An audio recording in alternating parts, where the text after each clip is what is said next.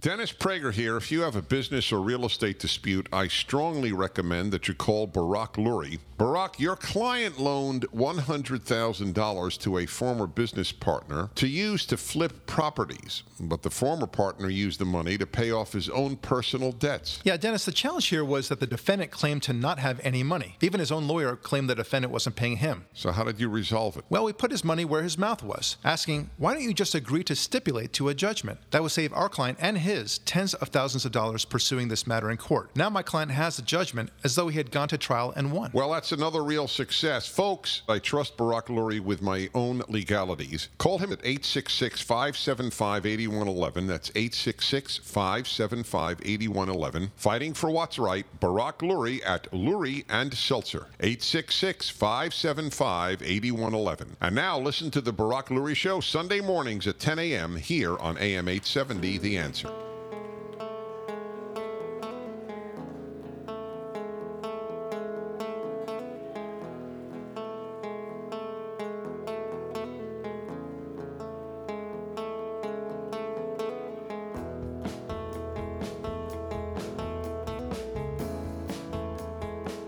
Hi, this is Barak Lurie, and this is the Barak Lurie Podcast. Thanks so much for tuning in. With me, my good friend and producer, Ari David. Always a pleasure.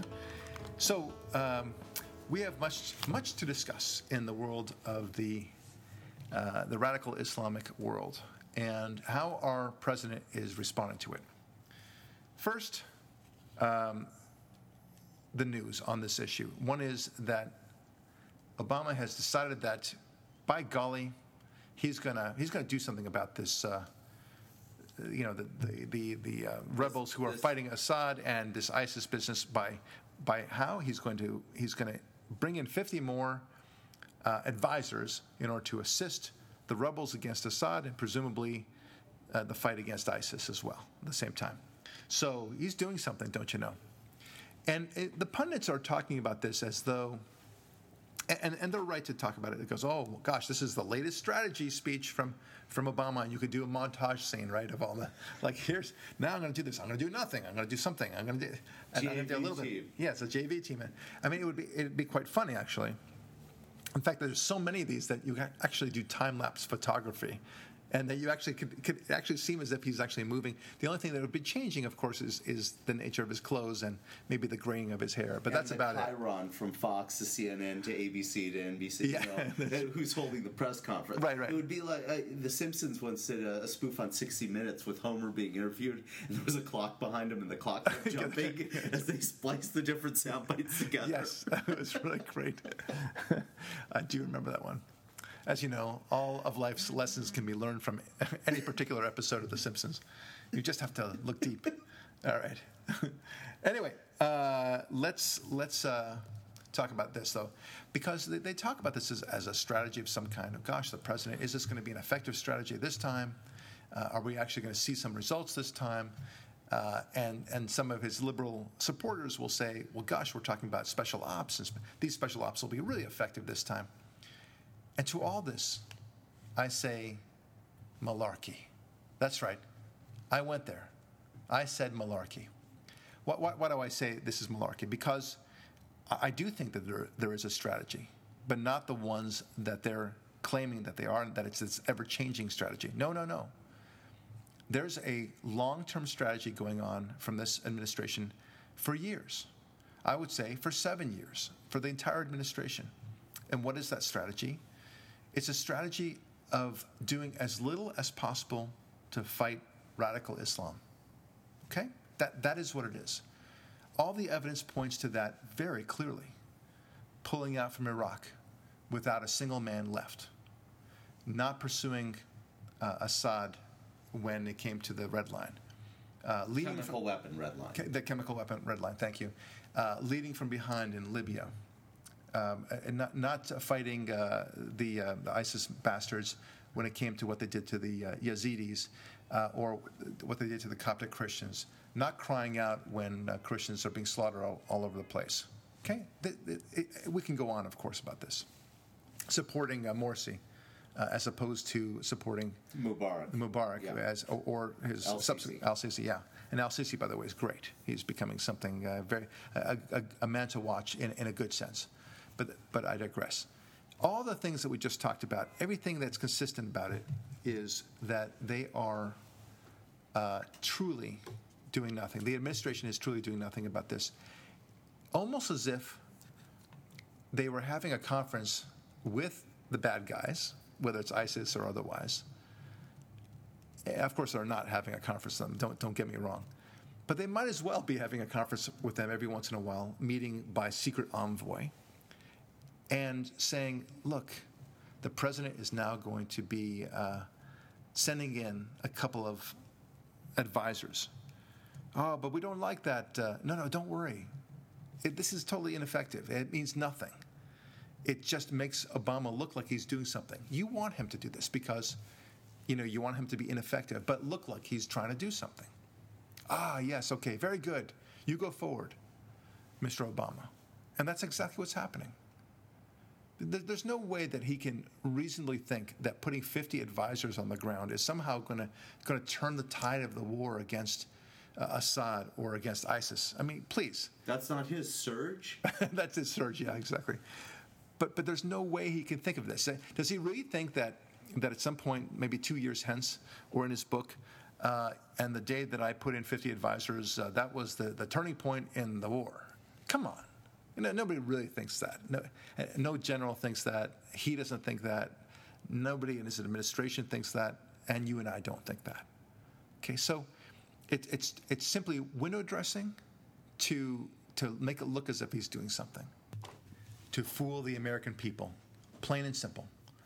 That explains 100% every single step he has taken vis-a-vis the Muslim world.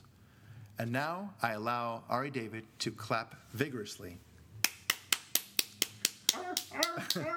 And why? Because he knows that I have come about full circle on his, well, not maybe full circle, but I've come to, because I've always thought that he was inept in his handling of the Middle East, but, and for that matter, the economy as well.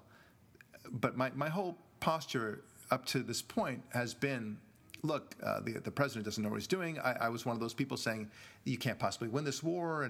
But that assumed that he wanted to win the war. And now the only thing that actually makes sense, because I cannot believe that, as we just said, that he thinks that putting 50 advisors there is going to do anything, right, other than an attempt to fool us. So I know that he's reasonably intelligent. After all, as they keep on pointing out, he went to Columbia and Harvard Law School. Therefore, he must be brilliant, as if that means anything, right? It doesn't. Because if he's so brilliant, then he would know that putting 50 men and pulling, 50 advisors will do nothing, and that pulling every man from Iraq would do nothing, and that you can't trust Assad with the red line, the chemical red line and such. None of this, anything that he's doing, would make any sense. There's also one other point to this that I think is just rich. He went to Harvard. He went to Columbia. What war is studied by the left on end? It starts with a V. Vietnam. Right. Well, what did Johnson do? What did Kennedy do? What are we constantly drumbeaten with the history of the left about how they escalated Vietnam? First they put in some advisors. Mission creep. Then some more advisors. Yeah. Then the mission creeped. And then there was the Tet Offensive. It all started with advisors. And Obama's own words always said over and over, I'm not going to put boots on the ground. There'll be no boots on the ground. Ground boots, no ground, But it's different. It's different because back in Vietnam, there was no Vietnam before it, right, so to speak. And I put that's Vietnam my point. He went to an institution where they do nothing but study Vietnam. Right. So it's clear he's not going to do another Vietnam in that sense. Right. That's what you're saying. I think we agree. The 50 advisors will not be a mission creep. Don't you worry, everybody. all you Harvard liberals who are worrying about whether this is a mission creep, and the lessons of Vietnam need to be heeded and such. Don't worry. He ain't going to do it. He's not interested in that. Why? Because he's not interested in fighting the Muslims. That's the last thing he wants to do. He wants to be perceived specifically by the Arab world as a friend to the Arab world and to the Muslims. He has an affinity for Islam, and no, I don't think he's a Muslim. I don't care if he's Muslim. We've said this probably every other show, right? What matters is that he has such an affinity for Islam, and he wants to make it very clear that Islam good, Israel bad, and for that matter, Christianity bad too. Okay, this is his whole approach. And the whole strategy has been one strategy and only one strategy: to fool us into thinking that he's doing something. That, my friends, explains every single step he's taken. Yeah, and there's this other side of it. You were talking earlier about al-Sisi and Assad and Gaddafi and Mubarak, and all of these guys might have been Muslim rulers of countries. And also, don't forget how he treated the Saudi royal family, okay? Yeah. Sure, he bowed to them, but he, with the Iran deal, really jacked them over. He specifically is on the side of Islamism that is anti the residual governments left over by the colonial institutions. Right, because it was the British and the French who instituted the Alawites in Syria and in Jordan, and the royal family from the family of Saud in Arabia, and the Ba'athist party in Iraq. You got it. So when he supports a Morsi, it's a different legacy than the military legacy in Egypt, which is holdover of the colonial days. It's specifically anti-colonial in its tone. Well, I think that I think you're giving him too much credit. I would think it's easier simply to explain that his love for Morsi, his backing of Morsi, was because he saw the opportunity to advance the Muslim Brotherhood. Well, absolutely. And that's all you need. Whether or not Obama saw the military backup as synonymous or an echo of the colonialist past, I don't think he's that smart. No, he doesn't. I agree with you. He doesn't have the kind of sophistication. But those who would point to those governments and say, well, those are Muslim governments, true they were, but they usually use their anti-Semitism and anti-Israel positions as a cover for their own people to retain power. Right. After, say, the Yom Kippur War, Egypt and Jordan and Saudi Arabia never actually engaged with Israel in a shooting war for various reasons. Right. First of all, because they'd lose and say, well, it wasn't good for business. Yeah. Well, look, I'm with you on this, but let's stick to the main mission, which is to understand this as a clear strategy, very, very succinct strategy, and a very simplistic one, too, by the way, where he is doing everything he can to make it appear as if he's doing something. That's the strategy. Yeah. And I know that for a lot of our listeners right now, there's a light bulb going off. I never thought of it that way, they're saying. And they're right. And nor did I think about it until one moment. And what was the moment that did, you'll be surprised when I say this, but sometimes small things reveal everything. It turns on a light switch that you never knew was there. Here it is. It was a juxtaposing of a picture of Obama in the Oval Office with the Saudi prince. And he's very jocular with him, very laughing and very unctuous with him, and very obsequious to his every need. Okay? Leaning forward, making sure that, with a very nice smile, making sure to please this Saudi prince. And comparing that, by contrast, to the way he deals with the Israeli Prime Minister, Bibi Netanyahu. I doubt, although I'm sure it's possible, I have not seen a single photo of he and Bibi smiling and yakking it up. And certainly, even if you can find me that one, certainly not one where they're yakking it up and being really pleasant with each other in the same way in the Oval Office as I saw with the Saudi prince. You mean a picture of Barack Hussein Obama and Bibi Netanyahu in which there wasn't the tension of an alcoholic intervention within the Kennedy family Exactly. or something like that? Yeah, I'm talking about where Obama is kicking his arching his neck back in laughter, like something really funny has just been said, and they're just kicking it easy, right?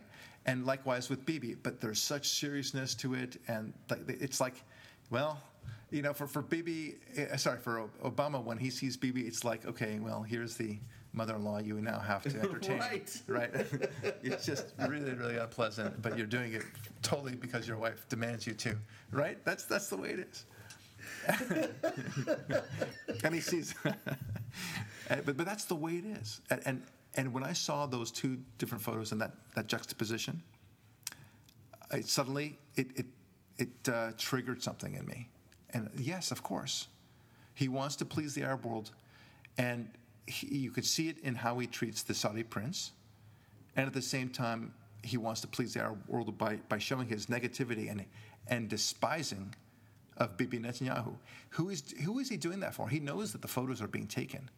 So the last thing he wants is to make it look to the Arab world like he is somehow supportive of Bibi Netanyahu. Yes. We don't want you to see. We don't like it when you yuck it up with Bibi, Mr. President. Yeah. With the Jew. With the Jew, yeah, exactly right. And with those Israelis, those goddamn Israelis. And you see how serious I am about this, and I have to see this guy, and that's, don't worry, I gave him a stern warning also. So it's all there. It's plain as day when you think about it. So now I see it clearly. I see because people first of all act consistently, and secondly, people are not that dumb. Okay, because there's no way you can tell me that a president after 7 years can truly think that putting in 50 soldiers, advisors, is going to stop turn the a war. gigantic army that's drawing millions of soldiers from around the world and earning $20 million a day in oil money to pay them. It's laughable, and so all the other commentators are out there saying that's naive, Mr. Obama. We need real ground troops, and he's just. It's not that he's laughing at them. He just knows he's not going to do anything, and he's going to say, "I'm just doing the minimal I can to make it look as if I'm acting for America, when in fact I am doing whatever I can to please and placate the Arab world so that they think nicely of me." I'm not saying that he's acting in treason, in a treasonous way. Yeah, I'll say that. You'll say that. But I am saying that he's clearly doing. His need to be loved by the Arab world is so huge and pathetic. I would say, it's really pathetic that it controls his every decision. Well, you know what's interesting though is I think we both have some Arab friends. Yeah, and I do, and I have some Muslim friends. I don't know if they're Arabic. Well, I have Arab and Muslim friends. Yeah, they're both, and these Muslim friends have no love for the Saudi royal family, and they have no love for the terrorist Islamist movement either. They look at the Islamist crazies the same way we would look at a corrupt television evangelist who is stealing money from old ladies and spending it on prostitutes. And they look at the decadence of the royal family as a bunch of hypocrites. So it's not those people that Obama is trying to curry love and favor with. It's from the equivalent of the television preachers. That's exactly right. That's exactly right. I'm very concerned about it, but I know that now I know what's going on. I mean, we should all know what's going on. It's 7 years. I mean, just piece it together. Yeah, stop being an idiot, people. That's all. Come on. Yeah. I have a little trick that I use actually when it comes to when it comes to explaining God. Right, and I can use it though for so many other things, and I'll use it for this. And this is a radio, podcast, so we can't really quite show it. But imagine, if you will, drawing, like 3 dots. Okay, you draw 3 dots, and I give that piece of paper to you, and I say, Ari, what is this? And you say, I don't know. It's only 3 dots as far as I'm concerned. Okay, fine. And then I take it back and I draw some more dots. Now I draw, let's say, another 6 dots. Okay. And I say, what is this? And you say, I still don't know what this is. And I keep on drawing and drawing until the point that you start seeing an outline forming. And you realize this is a sort of an animal, right? And then but you don't know what kind of animal. And then I keep on drawing more and more dots that fill in the spaces. And after a while, it looks like an elephant.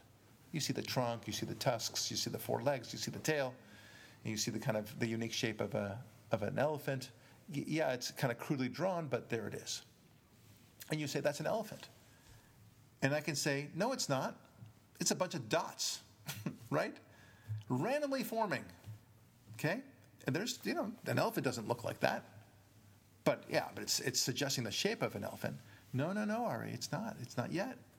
It's not alive. It's not. I mean, it would be silly at some point. But what I'm trying to say is there are so many dots here, so many data points, that if you were to just take it from day one, not even day one, from before the presidency, during his campaign, the things he said, the How about actions his that books? hold on, the things that he said, the actions that he undertook, everything, one step at a time, and then of course the presidential decisions that he committed to, the things he didn't do, and did do, the people he visited, the contempt that he had to Bibi Netanyahu, the love that he had for every Muslim leader, the bizarre fawning of respect for Osama bin Laden when he caused, allowed that to happen. That weird funeral. The weird funeral. It's all about it. It's all weird.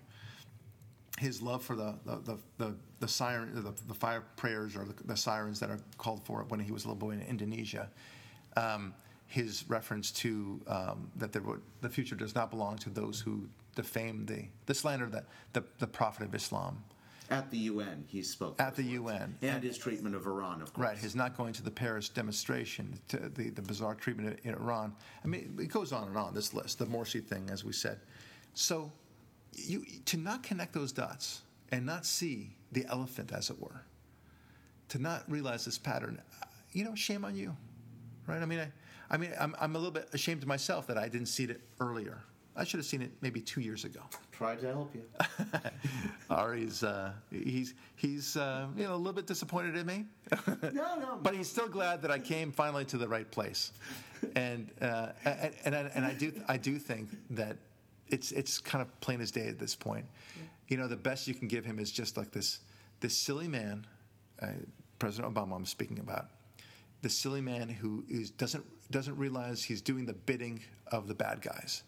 That his love for Islam is so pervasive, it so animates his every decision and thought process that he's actually hurting the country, and in that way, he's like the Alec Guinness character in The Bridge Over the River Kwai. If you haven't seen that movie, he oversees the building of a bridge in a prisoner war camp in an island in the Philippines, and not realizing that the pride with which he's causing his people to work on this bridge is actually helping the enemy, right? He forgets that he's helping the enemy, that for what he should be doing is sabotaging it. And this is where Obama may be. Now the question becomes whether or not Obama is doing this intentionally because he wants to hurt America, or whether he's more like the Alec Guinness character who's only realizing at the very last second, oh my gosh, what have I done?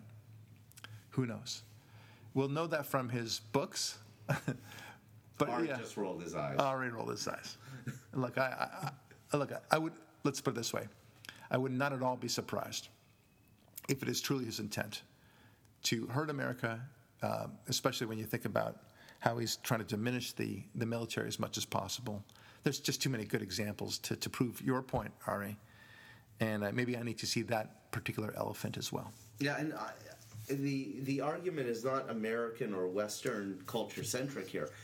As I talked about with my friends who are from the Arab world, it's hurting them worse. Yeah. It's putting in the permanent and persistence of governments that are tormenting the people on the ground. Oh, it goes without saying. It's just unbelievable. It goes without saying. Now he's doing it not only from a foreign policy point of view, but also from a domestic point of view.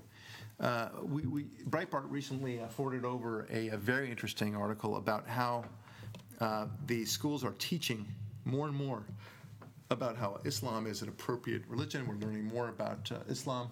And they're not just teaching about Islam, they're teaching Islamic practices. Like, for instance, they're having projects where you make your own prayer rug and then kneel on it. Yeah. Recite the 5 pillars of Islam. Say things like, including the first one, which is God is the only God, or Allah is the only God, and Muhammad is his prophet. Yeah. Actual stuff that if you did the Jewish or Christian equivalent in a public school, we're talking about public school here, the lawsuit would be enormous. Yes, exactly. But because it's because it's regarding Islam, then that somehow it gets a complete pass. And God forbid if anyone tried to stop it on the grounds of the First Amendment. This is from Breitbart.com, which came out apparently November 2nd, 2015, titled How Academic Standards Promoting Islam Have Invaded America's Classrooms. And I'll just give you the first paragraph. A mindset that has gradually led American parents to leave the education of their children unchecked to schools, and elitists have spawned controversies such as the promotion of Islam in classrooms and the unpopular Common Core standards. All right, I'll read the next one. Eruptions have occurred in more states recently over the promotion of Islam and the downplaying of America's Judeo-Christian foundation in school districts around the country. While some have attributed the controversy to the Common Core standards, what is closer to the truth is that the same philosophy that has encouraged parents to leave educating their children to the experts, that's in quotes, has produced both the education reform and the teaching of Islamic beliefs in the classroom. To which I say, you don't say. Yeah. All right? This is inevitable. And the creeping of Islamic teachings is going to be more and more apparent with time, partly because this administration seeks to push it. And also, I once spoke with Brigitte Gabriel about this, and she said one of the things that's happened basically since around the year 1993 is the different organizations like CARE have actually been lobbying school boards to get this stuff in under the idea that it would be good for the kids' breadth of multicultural background. Of course, it goes without saying that this is what they're going to try to do, and it's all under that guise.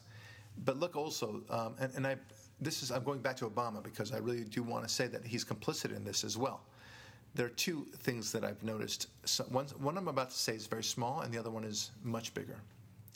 The very small one is how I remember when he, in the first year of his presidency, he needed to appoint a NASA director. He appointed one, and they asked him, what did the president ask you in terms of what he expects you to do now that you're downsizing NASA and such? He said, and the bizarre look on his face, like he himself was so perplexed, he said this: the president wanted me to make sure to showcase the achievements of Muslims in science. Okay. Did he want anything else, Mr. Director? He didn't say anything else. Yeah, mission to Mars, space shuttle, satellites, Hubble telescope version 2. No. He said nothing else. Okay, this is it. So his one thing to say was showcase the successes of Muslims in science. By the way, that'll be a very short paragraph. Algebra. They did algebra. You got to give them that. Okay. And I do, that's it. And it's the one part of math I hate more than any other. So thank you very little. That's right. Anyway, now the bigger one, which is more. But that reflects his attitude, doesn't it? Right?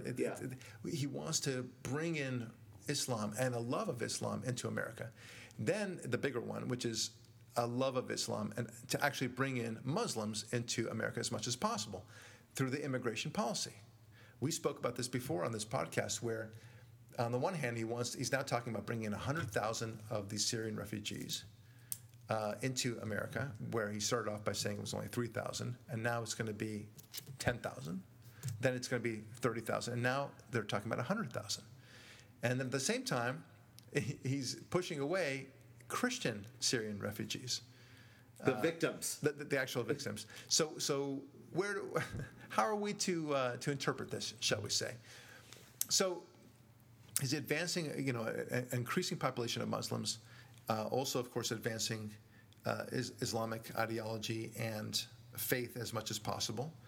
And then, of course, he says, the high horse comment about Christianity and everything else. So regarding the Crusades. Yeah, the Crusades. As if that happened yesterday. Yeah. Oh, just the wounds are still deep, my friend. Right. The scar is still healed. So I don't know what to make of this president, other than what to me is very clear. He has a very strong pro-Muslim affinity. It animates every core of his being. He acts consistently with that attitude and his core philosophy. And I think it's going to be, whether he intends it or not, it's going to be destructive to us all. Because radical Islam is truly today the most dangerous, most pernicious element that threatens us and the rest of Western civilization, for that matter. Why can't they say what they want? Why can't they just say Dennis Prager here. If you have a business or real estate dispute, I strongly recommend that you call Barak Lurie. Barak, you had a case involving a $220,000 promissory note, and you won a trial, but later discovered that the defendant had transferred all his assets? Dennis, when judgment debtors don't want to pay, they may shift assets over to their relatives, asking them to hold them till the coast is clear. How did you get the payment? The defendant had transferred title to 2 commercial buildings. We convinced them to admit it was an illegal transfer. That led to a great settlement with guarantees from relatives, with penalties. And don't you know, they're making payments every month on time like clockwork. I'll say another success. I trust Barak Lurie with my own legalities. Call him at 866-575-8111. That's 866-575-8111. Fighting for what's right, Barak Lurie at Lurie and Seltzer. 866-575-8111. And now listen to the Barak Lurie Show Sunday mornings at 10 a.m. here on AM 870, The Answer.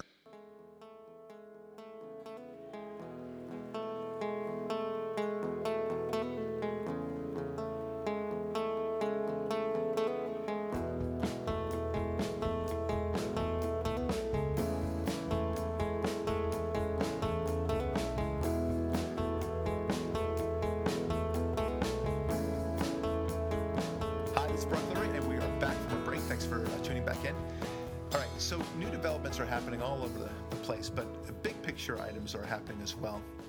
One of them is a strange new executive order by the Obama administration that requires a school in Illinois to allow a boy who feels himself to be a girl to shower up and change and everything else in the girls' locker room. And he has to be able to do so without any restrictions whatsoever. I think they originally tried to restrict him so that it would have some sort of curtain around him so that there would be a division. But no. He wants, as if somehow that's a great offense to him. I don't understand that. If he doesn't want to be around boys, okay, fine. But he needs to have girls. He needs to force girls to look at him to see his penis. What's the deal? And you need to force him to see vaginas, but this is what's going on, right? Okay, so you're with me so far? Yes. All right. My head is spinning, but yes, I'm yes, with that's you. right. The logic behind this is truly befuddling, of course. Putting aside what we talked about many podcasts ago, that the number of people who actually suffer from this transmorphia? I forget the name. Whatever, this condition where they don't even understand who they are. Generitis. Generitis. It's 1 out of 35,000 people. Okay, that's an enormously significant amount, but insignificant amount. But they want us to change our entire, lexicon and the way we perceive ourselves, and this is the next great constitutional frontier, don't you know? The civil rights frontier, no less. So because they never stop. Right, they got the gay marriage agenda all passed and squared away. Good for you. And now they have to keep on going. It's literally the next day. There wasn't a day where we all said "Kumbaya." When you land on the moon, you got to shoot for Mars. That's right. I guess so. Well, I guess so. But that's not fair to space exploration because the notion of space exploration is about knowledge, right? We want to. I'm glad you brought that up because it's nowhere close to that, right? It's not a scientific frontier. I'm all for scientific frontiers. I want to learn everything we can about the cosmos. Yeah, that's right, a believer, somebody who knows that there's a God, actually wants to learn all this stuff. And you know what? I want to learn it better than you jackasses who don't believe in God. And I bet you that I want to learn more about it than you do.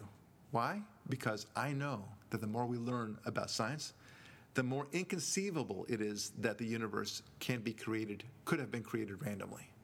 And it'll be so transparent, so clear that a designer made this all, that even you, the atheist, might be smart enough to figure this out.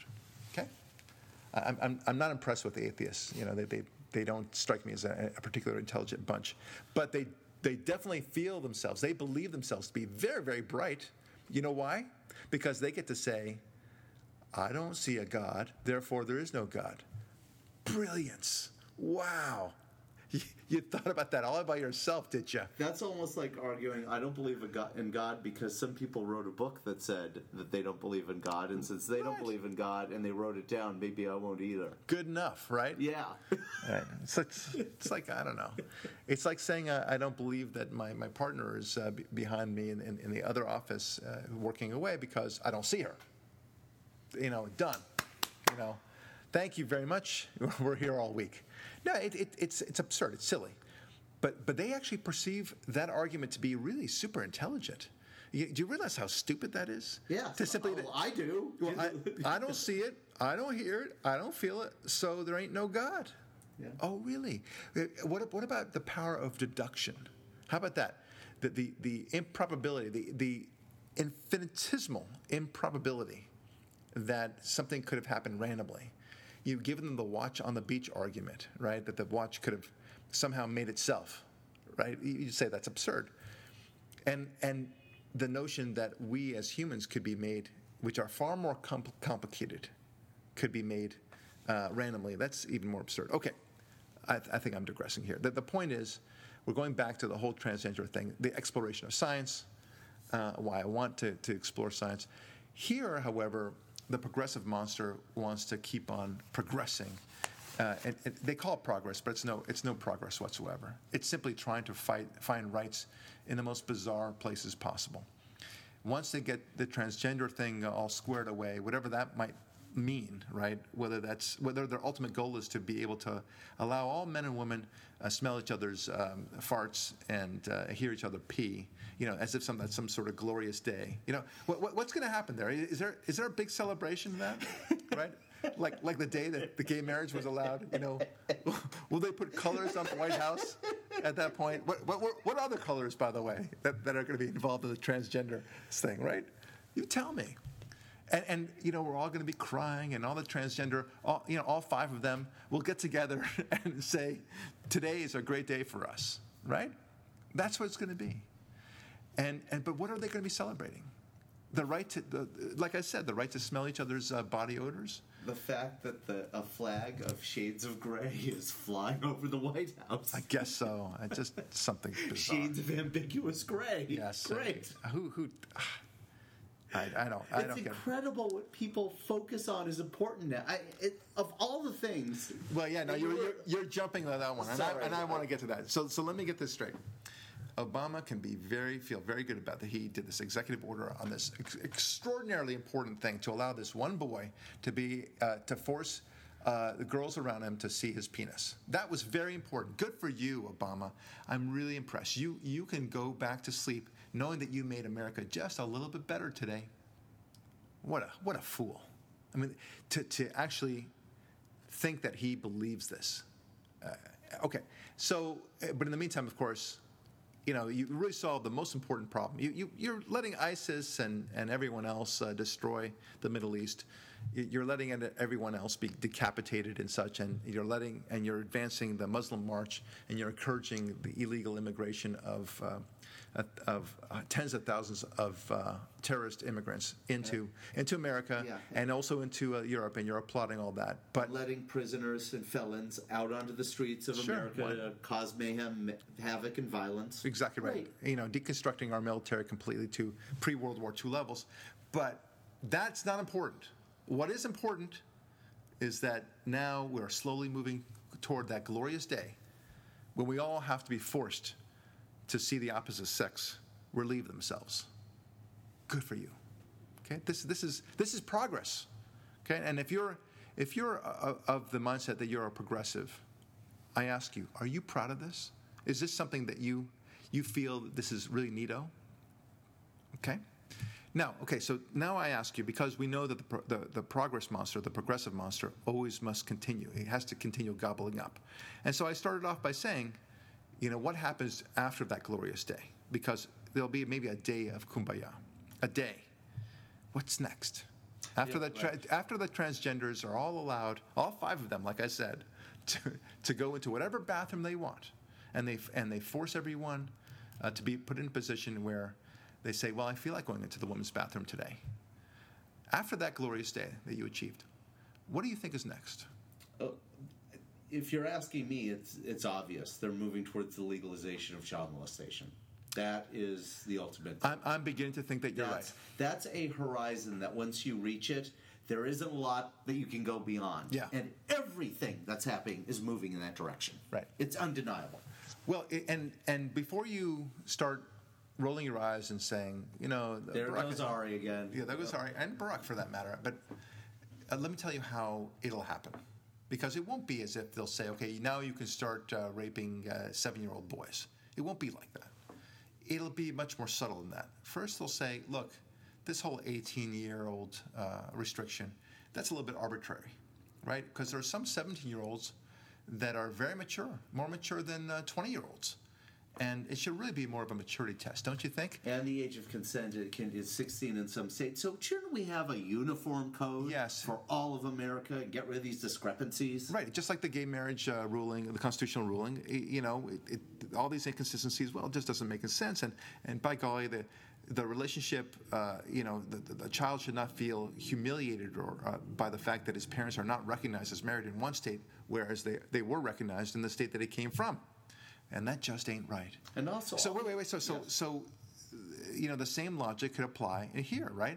If the age of consent is 16 in some states, and now you cross over and you're doing exactly the same thing you've been doing for a year now, and you're still, under the age of consent in that particular state, well then, isn't that humiliating to you, right? It's so easy. So you can see how it would slip into that, and then it'll go one step further. It'll say, well, look. Puberty is puberty, right? I mean, after the age of 13, by golly, there are many cultures, confirmation in the Catholic Church and bar mitzvahs and such in Judaism, you're recognized to be an adult, or at least responsible for your own choices. Yeah, it's religion. So if you're allowed to do that, well, then shouldn't you be allowed to do that if the child feels like it, right? Who are you, parent, to tell your child what to do? Right, we're just pro-religion here. Right? Well, I can see that. Whether it's pro-religion or otherwise, which they wouldn't even say pro-religion. They would simply say, you gotta respect the body of the young teenager that's your son. You don't own him, and he loves somebody who's a little bit older. And who are you to tell him that he's not entitled to his feelings? And this is dovetailing, by the way, very easily with all the teaching in school, where they're teaching you that anal sex is just another form of sex that's equally enjoyable, and some people prefer that. And hey, you, little Bobby, you might enjoy that too. You don't knock it until you try it. And they're teaching sex at a younger age anyway. And girls are very pushy now to the boys. Girls advance faster than boys are. So all of this is getting mixed in. And people are learning about sex at a far earlier age as it is. So sex is no longer going to be the final frontier, so to speak. It's going to be like the book Brave New World, where sex was routinely played during recess in elementary school. And a kid gets actually in trouble for not agreeing to participate in sexuality with this girl complains about this boy who won't play with her sexually. And she gets very upset, and the boy gets in trouble. So that world is coming. And then, of course, a huge movement of the left is, of course, teachers and teachers' unions. Why should all these teachers go to jail just because they love themselves, their students? That's right. You can see that argument on the verge of happening. Yeah. It will be the taboo of sex with younger children. There may still be a final frontier age. Maybe it's 10, maybe it's 11. But it's going to be very low very quickly. And they may even allow nudity with a child so long as you actually don't have actual penetration. That might be playful, like oral sex, for example. Or toys. Small-sized toys to break them in. They're just feeling good. Yeah. And little kids, boys and girls alike, they, during their young age, and this is a more mature subject, and we might want to say that ahead of time, but girls and boys, they play with themselves a little bit to discover their bodies. So what's the problem there? Right. Those parts of the body feel good at any age. Our intellectual and elitist betters will say to us when we argue that this is a perversion of value. That's right. And they'll say, you know what, Barack and Ari, your Puritan way of thinking is no different than those silly Puritans who said that a woman couldn't show her ankles in the 1920s and 30s. I'm not the one making arguments against yoga pants. Mr. Yoga Pants. But you get the point. I mean, it's one thing to show a little skin of leg, and another thing to actually, engage in full-on sex. I mean, With a child. Yeah. I mean, the difference is too obvious, right? Yeah. It's one thing to say, forget about sex with children, just the exposing of children, to nudity, versus a child seeing a woman's legs up to her knees or even up to her, the mid-thigh. That the child's not going to be confused and not going to say, "Oh my gosh, I've seen something I shouldn't be seeing." He doesn't think, any less innocently because he's seen a woman's leg above her knees. Okay, but he will start thinking a lot less innocently if you show her nude. And not only that, but if you see, girls and boys playing with each other in front of each other. And not only that, but encouraging each other to play. It's just, the whole thing makes me want to throw up. But this is not far afield. This is right. And the people we're talking about, the agendists, know it makes us want to throw up, and that's one of the reasons they do it, to push those envelopes and impose it on us. Right. The same way they're throwing bakers and florists in jail or hitting them with confiscatory fines resulting in economic ruin because they don't want to participate in a heathen ceremony. You see, I think that that the new progressive monster, that might be one of them. But it's going to be one of these things, okay? For sure, the progressive monster has to attack somewhere. And it's always sexual in nature. Yes, that's where I'm going with this. Okay, now, it'll be either polygamy, incest. I think less so incest because there's not that much of a clamoring for incest compared to polygamy. But I think polygamy... Yet. But polygamy will be, I think, the next target. Okay, now, you kind of jumped the gun a little bit for me before because I wanted to say, this whole thing about the transgenderism in the bathroom, that, it's all based upon what? It's based upon the boy's feeling that he's a girl. And that's all that's important, is what his feelings are at the moment. And by golly, we cannot, hurt his feelings. And because that's everything, apparently. And never mind, of course, the obvious retort to that is, well, what about all the girls' feelings? Are they, do they not have a legitimate concern that they're in the presence of a nude male, and that makes them uncomfortable? I mean, is that not meaningful? Don't we live in a democracy, by the way, where let's say if there are 20 girls in that same locker room, all of whom feel equally awkward about this, but this boy, so he gets to impose his feelings upon them, but they don't get to impose their feelings upon him. Yeah, tyranny by the minority. Yeah, tyranny by the minority. Exactly right. Majority. So putting that aside, let me ask you this: what if I'm making this up, but let's say I am just terrified by the very sight and smell of mustard. Okay, I just hate it. You too. That's right. But let's say, and for whatever reason, it makes me feel. It brings back haunting memories to me because of something that happened in my childhood. I don't know what. Sour, bitter, yellow flavors. That's right. Maybe something terrible happened to me, and in the background, the smell of mustard was everywhere. And that smell evokes, the same horrible memory. And I want everyone to, who's eating hot dogs or hamburgers of any kind, mustard of any sort whatsoever, they should not be within a mile of me. And they should know that. No, okay? They just shouldn't do it, period. They ban the stuff. Well, no, but hang on. I'm trying to be reasonable here, okay? Not to ban the stuff, but they should not, it should be like one of those things where as soon as you walk around, you repel everyone. It's like the like reverse magnets, right? A restraining order force field kind of thing. Yes, exactly right. Everyone has to move 500 feet away. Here comes Barack and his mustard thing. So, oh my gosh, Barack is now moving down the 6th floor west. Please remove all mustard materials. Okay, right. So why not? It's my feelings. I don't care how reasonable my feelings are. It's my feelings, okay? And you know what? There are a lot of people like me who are condiment phobic, okay? I'm not just mustard. Mayonnaise, ketchup. Hate it. There's all sorts of things. Pickles. Relish. We don't like that Diced stuff. onions. Okay. All right. We get the point. He always goes one too far. So I go down the hallway, and I just, and there are a lot of us, we are condiment sensitive, thank you. And it's about time you condiment people, you norms out there, condiment norms, you take notice. Okay, you see how absurd this is, of course. And you're all saying, this is absurd, that would never happen.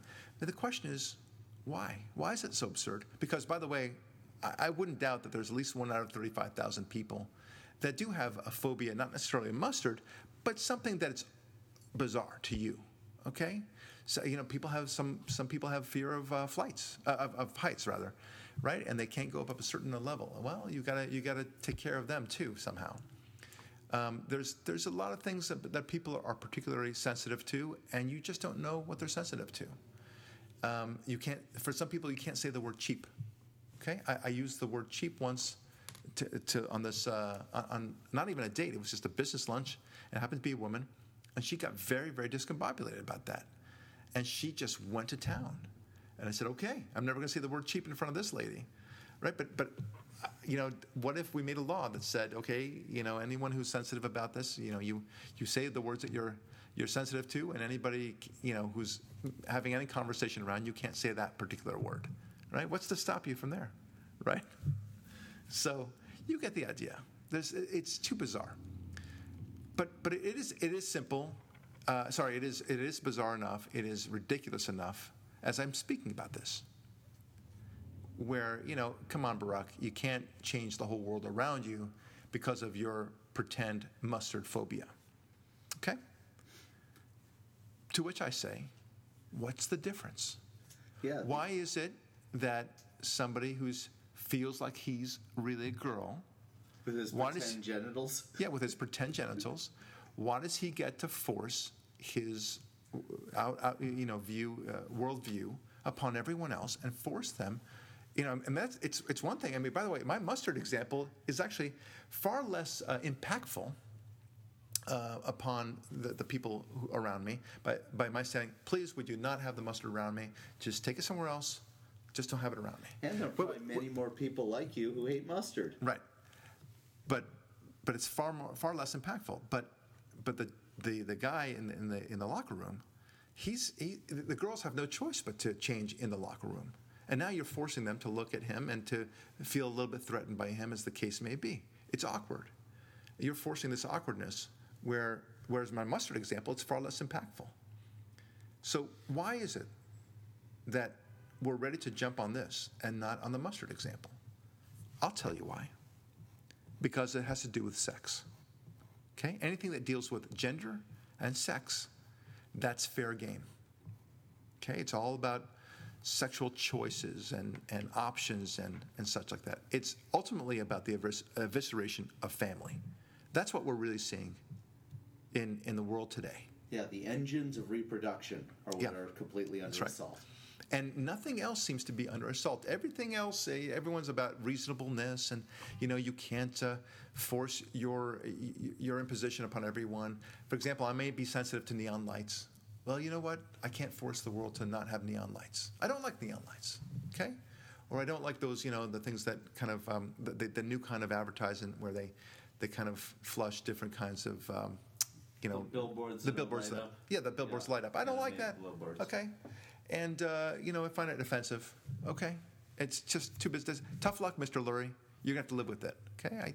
There's no clamoring for that. There's no Bill of Rights associated with that. There's nobody talking about the unconstitutionality of Mr. Lurie's rights to not be impacted by this. But when it comes to anything to do with sex, suddenly it's constitutional. Why? It's not about skin color. It's not about religious preference. It's not about your belief system. It's just about whether you have a penis or a vagina. Why is that so much more significant than my intolerance to the radiating light of the new kind of billboard or my sensitivity to mustard smell? Why? And the reason is very simple. Because they want to eviscerate the structure of family. That's the end game. And that's what we saw from the book Brave New World, and they've got it spot on. They've predicted so many things in that book, and it's also a cautionary tale going forward. I worry about this, and I would think that you would too. But one day we'll all learn that we were quite wrong, don't you know, to be so focused on ISIS and Syria and the Middle East and to be supportive of Israel or to attack Israel or whatever it might be, because all those things don't matter. They never matter. What really mattered was the grand old fight against global warming and transgenderism. That's what it's about. Now, this is all about priorities, and you think about this, and we're talking about a subject that seems so trivial in one way, right? But that's really why we're talking about it, because it's so inanely trivial. This topic, we've made the trivial so important. It's as if we can't seem to focus on anything big anymore. There's no sense of the future. There's no sense of the big picture. Instead, they really are worrying about whether or not, that a man should sanctify his right to put his genitals in another man's anus. This is what animates you now. And then get married. Yeah, and get married about it, right? Well, they can do whatever they want, of course, but the fact that they're trying to sanctify it, that's what's so bizarre to me. It's one thing to live and let live and such. Fine. Yeah, don't tell us about it. Yeah, keep it to yourself. Keep it to yourself. I don't want to hear about it. They don't look. I don't even want to hear when a heterosexual couple. I don't want to hear about their sexual activities and what kind of toys they played with and who moaned here and where they did it, and where they didn't do it. I don't need to hear that. Heterosexual couple. I don't hear. But for some reason, when it comes to the gay couple, I'm being told that you better, we're going to teach you all about it now. We're going to make it very interesting for you. And we're going to talk about your sexuality and everything else. Isn't it illustrative that those who force this on us when we object, not to people doing this in their own bedroom, in their own time, in their own private sanctuary, but because they rub it in our face the way they do, the first accusation by the political opposition pushing this stuff is to call you a homosexual then. Oh, I see. Yes, that's I see. A literal homophobic attack on the heterosexual for daring to object. Therefore, you must be a closet homosexual. Right. I get it. Yeah. I guess so. Yeah. Well, that would be very convenient for them, and they can call me and call you for that matter, whatever they want. But it's just they're just. We're not going to be celebrating homosexuality. Okay, please. I don't want to do that. Okay, it's one thing to live and let live, like we said. You wanna have sex with another man. Be my guest. It's your business. It's your body, especially if you're over the age of 18, both of you. But I don't want to see it, and I don't want to be I don't want my children to be told that somehow it's the normal way of business, because it ain't. And I don't want this to be mainstreamed. And just like I don't want to. There are a lot of things I don't want to see. I don't want to see a horror movie. Yeah, I don't want to see sharks eat elephant seals. Yeah, I mean, that's right. I don't want to see animal snuff films. Right. That's disguised as a nature documentary. I don't want to be told that I have to walk around naked, for example. I don't want to be told what clothes to wear. I don't want to be told with whom who I have to date, right? What's next, by the way? That if I'm single, that I have to date so many people of minority status, and eventually so many people of the same sex. What? How does it work? Well, you can't deprive your privileged sperm from the wombs of minorities. Yes, it's white privilege once again. Right. Yeah, there you go. But that's literally, as ridiculous as that statement that I just said is. That's their logic. Yeah, it's bizarre. Yeah, it is bizarre, and they'll go forward and they'll say, look, I can't wait till the one day where they discover that some women are more pretty than others, and some men are more, fit than others. You. Yes, it's true. It's true. And some ladies who are, shall we say, zaftig, which means more to love. More to love. Yeah, let's put it that way. They're not getting enough attention from the boys, and we feel sorry for them. So, we're going to have to force some of you to date them and maybe even have sex with them because, it's not nice that they don't get to have love in their lives and sexuality in their lives. And likewise for the men. We need to have these men who otherwise are not having any sex. Well, and they can say it they can prove it, they can justify it in many different ways by saying, look, we see all these crazy young teenagers going crazy because they've been virgins all their lives, and they've decided that they're never going to have a girlfriend, and that's why they go in their random shootings. Well, by golly, we need to let them get the rocks off. And that's why Heidi Klum has to have sex with Henry Waxman to redistribute this unfair advantage the pretty have over the ugly at getting sexual attention. Not with Henry Waxman. Why? I want her to have sex with me. I don't think you qualify for subsidy. Oh, that's too. You're kind. not ugly enough. That's too kind. You are right. That's a very nice thing to say. No, but she's quite a beautiful lady. Anyway, point is that I hope my wife is not hearing this. You're going to race this after, right? Oh yeah. After we post it on the internet for all to see forever and ever, sure I'll race it. Oh man. I think this will be a very popular episode. Actually. I think so too. This is good stuff. Oh man. Okay, so we are truly pursuing the trivial. Instead of Trivial Pursuit, we are pursuing the trivial, and that's what scares me, is that in our pursuit of triviality, we lose sight of everything that is big in the world, all the truly important issues. And it's because we have to. So many people want to stick their heads in the sand. They don't want to deal with the true issues. And those true issues require the dealing with evil and fighting with evil. And that evil today is known as radical Islam.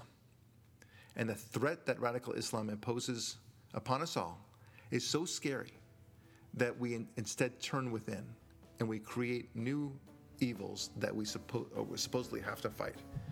In this case, transgenderism and their plight. And because no one's going to be pushing back, because we're all so supine, to use your word. And for that, we'll have nobody else to blame but ourselves when this country truly falls apart. I'm Barak Lurie. Thanks so much for listening. We'll talk with you soon.